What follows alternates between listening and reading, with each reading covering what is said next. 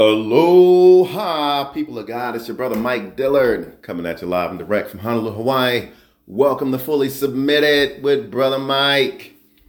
Man, today, I was driving around. I was gone to the supermarket and, this message started coming up. And I kind of put it on pause while I was in the supermarket or whatnot. But I'm back. I'm back from the supermarket and it just kept coming up. So I said, let me just stop what I'm doing. I'm gonna cook breakfast for my wife today and for me. And I said, let me just stop for a second. She says she ain't hungry right now, so I'm gonna record this podcast, upload it, and then go cook breakfast. But we'll see how long it is. All right. Anyway, let's go ahead and jump in prayer. I hope everybody's doing well today. If you're in the Lord Jesus, then I know you're doing well. Don't mean everything is well around you, right? But God gave you peace. Hold on to your peace no matter what is going on. Hold on to Jesus Christ no matter what is going on. He is your life preserver. No matter what, hold on to Jesus. And remember what the Shunammite woman said, all is well, right? All is well. All right. That's all I'm going to say on that. Now let's go ahead and pray and get it started.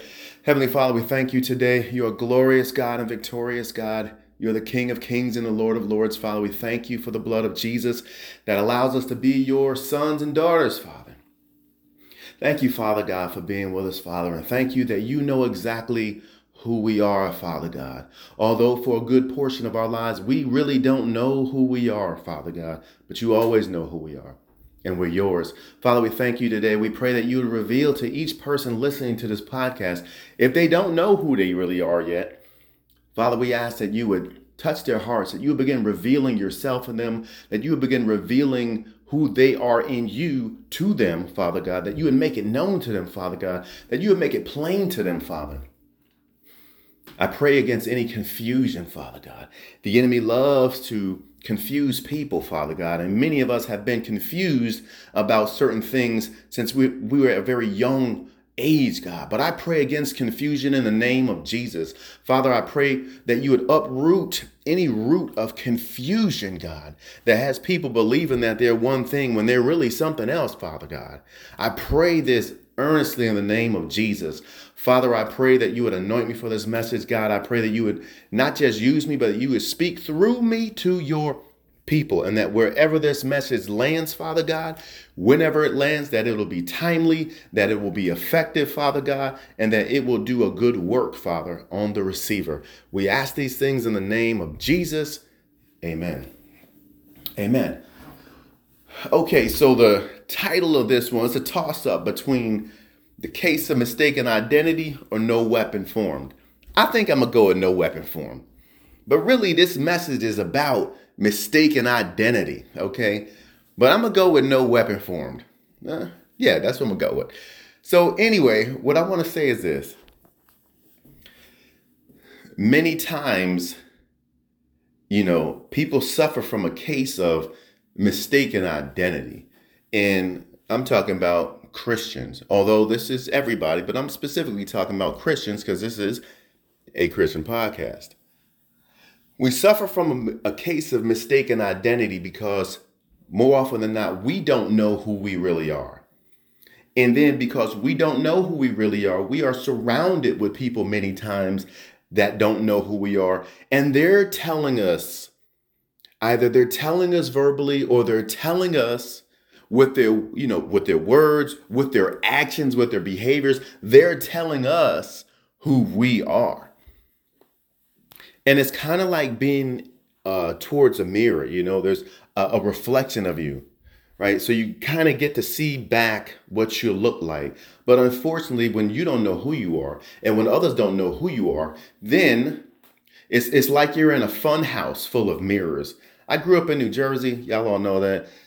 New Jersey has the boardwalk, the Jersey Shore, all of that. There's rides over there. It's like amusement parks and there's fun houses. It's called a fun house. When you go in a fun house, there's always these mirrors in there. You've probably seen it on TV or in the movies, or maybe you've seen it in your neck of the woods, whatever country you're in, whatever state you're in, right? You know what I'm talking about. You go in there, you step in front of a mirror, it makes you look short and squat. You step in front of another mirror, it makes you real wide. Another one makes you real tall. So it is a reflection of you, but it is a distorted, it is a very distorted reflection of you. Now, when you see yourself in those mirrors, you know for a fact that is a misrepresentation of you. You already understand that. They call it a fun house. It's fun. Ha ha. Look at me. I'm so skinny. I'm so tall. I'm so fat. I'm so wide, right? It's a misrepresentation of you. But we know that, so we don't get bent out of shape. We don't get all twisted about it. So there's no case of mistaken identity. In other words, we don't identify at our core with what we're seeing in those mirrors, if that makes sense. Okay. Now, when you don't know who you are, and when you don't know who you are in Christ, because this message is twofold, people, like I said, will tell you who you are. Those with the loudest voice, people usually tend to follow them. And even if it's just one, sometimes it's just one person. But again, if you have multiple people telling you certain things about yourself, even if it's not true, if you don't know who you are, those things would stick to you. Okay? The enemy likes to do that with us because he wants to hurt people. He wants to hurt people. And so what he'll do is he'll use people to hurt other people. He'll use people to say things to you that are hurtful, that are painful, that are untrue. And see, if you don't know who you are in Christ, those things will stick to you. They'll stick to you and they will hurt you and they will weigh you down. Man, I've been through some things recently, right? This is like over the years, but it recently came to a head. So, there was times in my life when I didn't know who I was. And, other people around me was telling me who I was. And I believed those people for a long, long time. Then I got healed.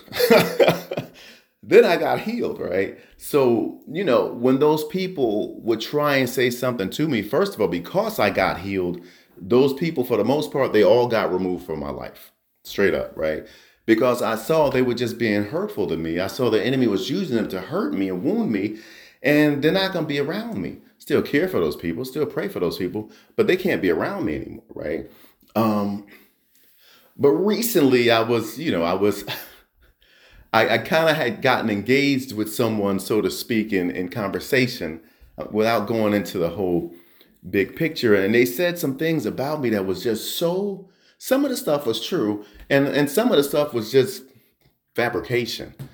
And I remember I was shocked, but what really stood out to me after the fact is that, wow, the words didn't hurt me, right? The words back in the day that would have hurt me, but the words didn't hurt me. It was like they just bounced off of me, But I did feel a little bit some type of way, right? In other words, because I'm like, why would they say that about me?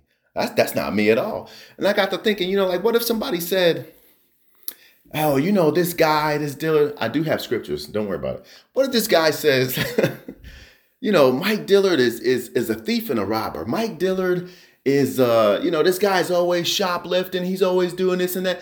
To me, I would be like, this dude must be crazy. What's he talking about? It's so I don't identify with that thing. It's like looking in the funhouse mirror. What that person is saying about me is just so ridiculous.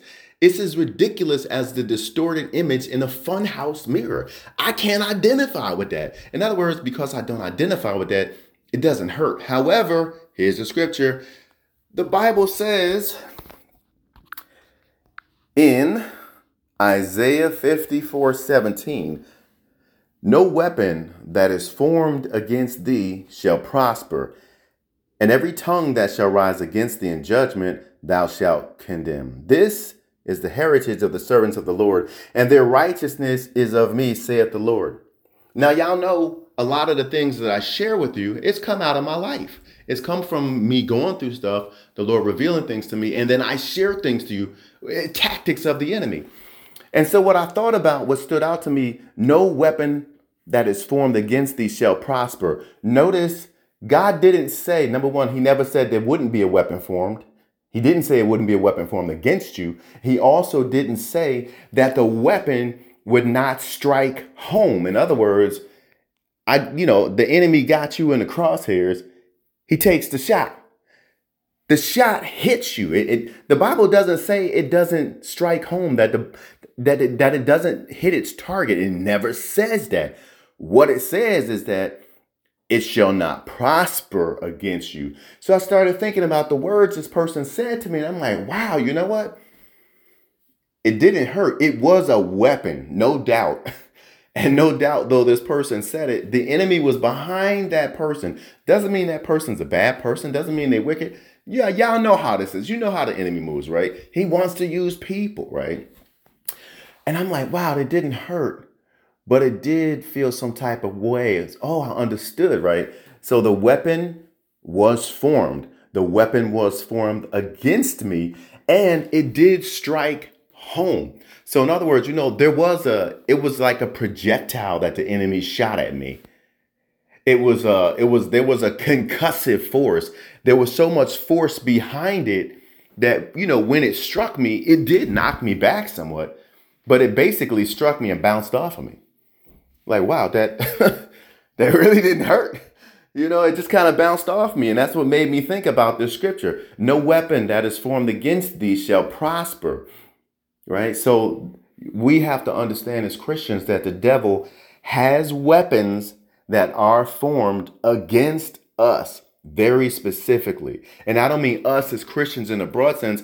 I mean us as individuals. So you specifically, the devil has weapons that he has formed against you.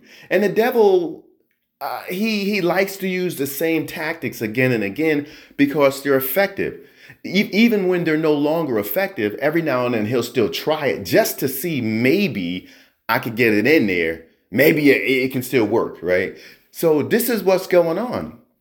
He has weapons formed against you because he's watched you. He's had things, spirits or angels, fallen angels, demons, whatever, watching you your entire life.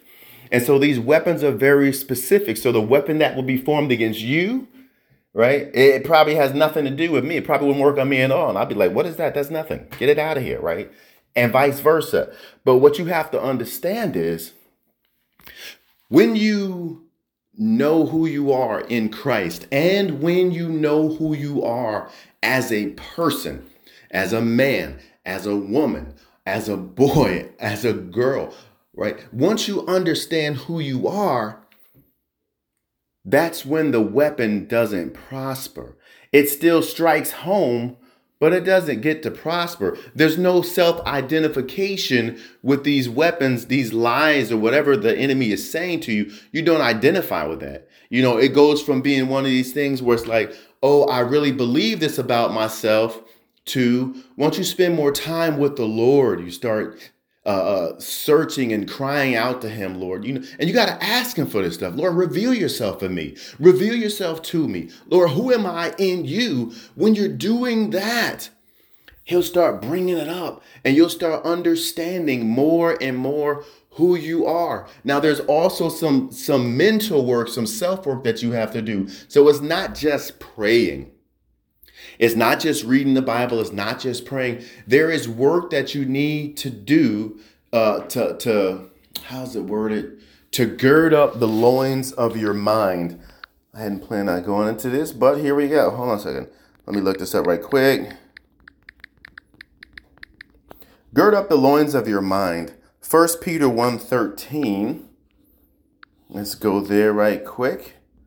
1 Peter 1:13. Got the Bible app. Okay, 1 Peter 1:13 says, wherefore gird up the loins of your mind, be sober, and hope to the end for the grace that is to be brought unto you at the revelation of Jesus Christ. That's the King James Version. I'm also going to read the English Standard Version, which is the ESV.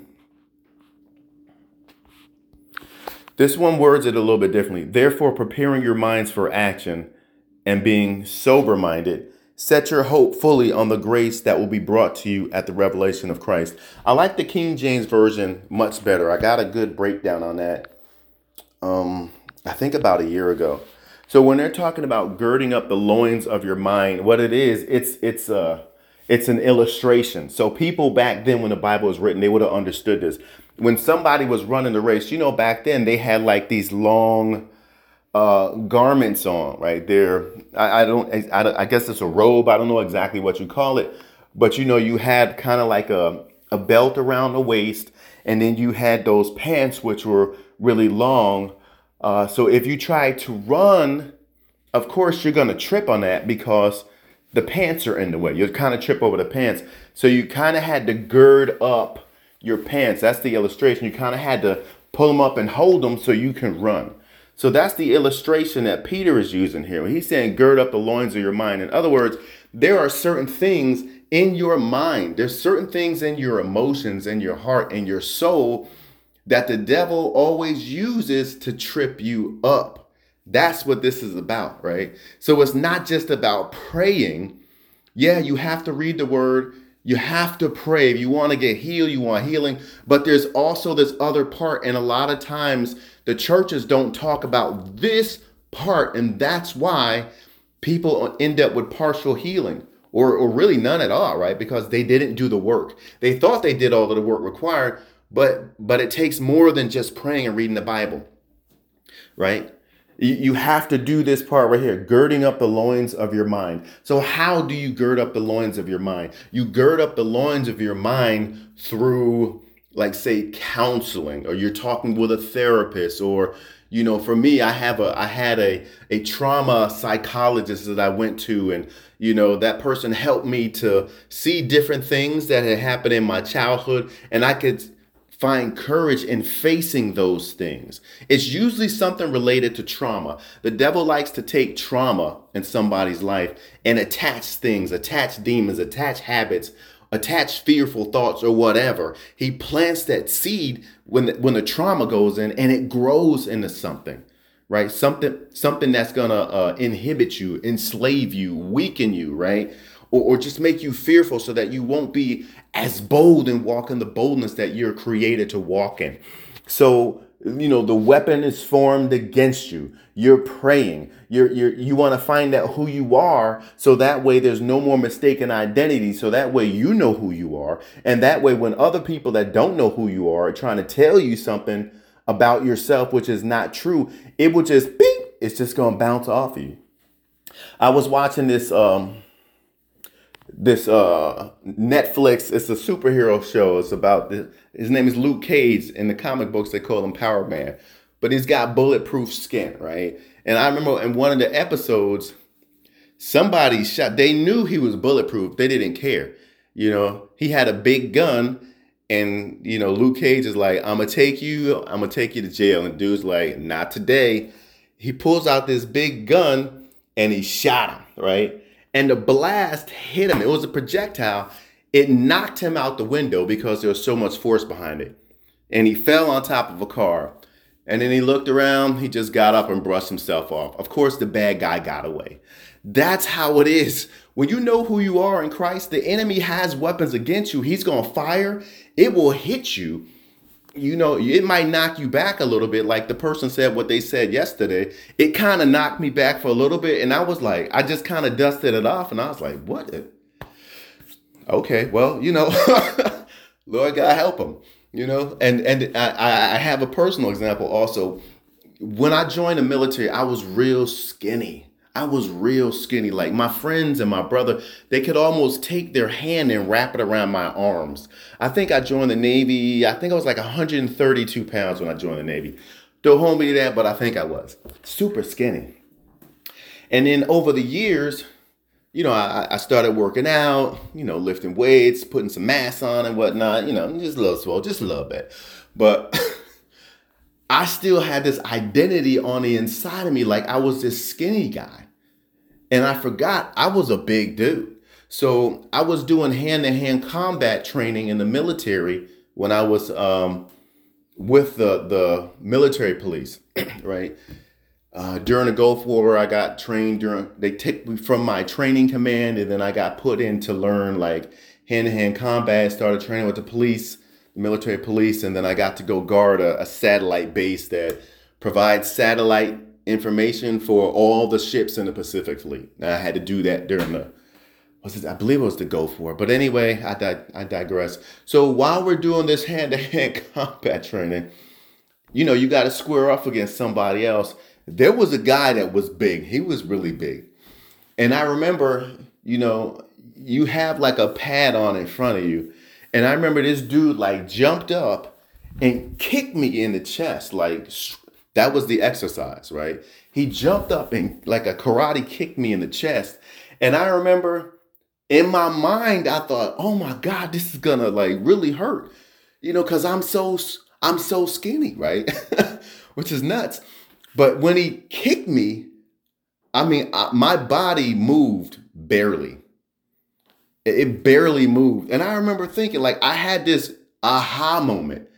Like, for a second, I was puzzled. And I'm like, how did that big dude just kick me like that? I barely moved. My body barely moved. And then I saw in my mind, it's like, I'm skinny. And I said, wait a minute. Whoa. So I got to see there was something that I was self-identifying with, which was not true about me at all. And then I said, wait a minute. I thought about how much I weighed at the time. I probably was like maybe 230, 240. I was a big boy, right? And I'm like, what the heck am I thinking? I'm a big dude. Of course it didn't move me, right? Aha. So that's just one of the examples I have, right? Many, many times people believe something about themselves that is not true. We're coming to a close. It's not going to be a very long message. I'm just saying what needs to be said, and then I'm going to go make breakfast for my wife. Oh, we still over 20 minutes anyway. The point I'm trying to make is you probably have some areas maybe in your life where you're self-identifying with something that it's not true. And even if it was true at one point in your life, you came to Christ. You're not that person anymore. Think about Paul. I'm going to have to Google this. The people feared Paul. Hold on a second. And then they rejoiced. Hold on. Let me see what that is. Where is it? Hold on. I think it's in Acts 15. I'm so sorry. I will find the scripture, but what I want to tell you is this. There was a time when Paul was killing people, right? The apostle Paul was killing people. You know this. It was the apostle Saul. And then he came to Christ, and the people, they were afraid of him because they remembered he was a murderer. But then when he came to Christ, he was somebody totally different. And he was preaching to defend the gospel that he once tried to destroy. And the people rejoiced. And they rejoiced, right? And so there may have been some things that you did in the past, or maybe not. Either way, you're in Christ now. You have a new identity. You're hearing this message. So I'm encouraging you to do the work to gird up the loins of your mind, because that's how the devil keeps tripping you up. Hey, you know the scriptures. You may even fast and pray, right? However, there's certain things that you just keep getting tripped up on.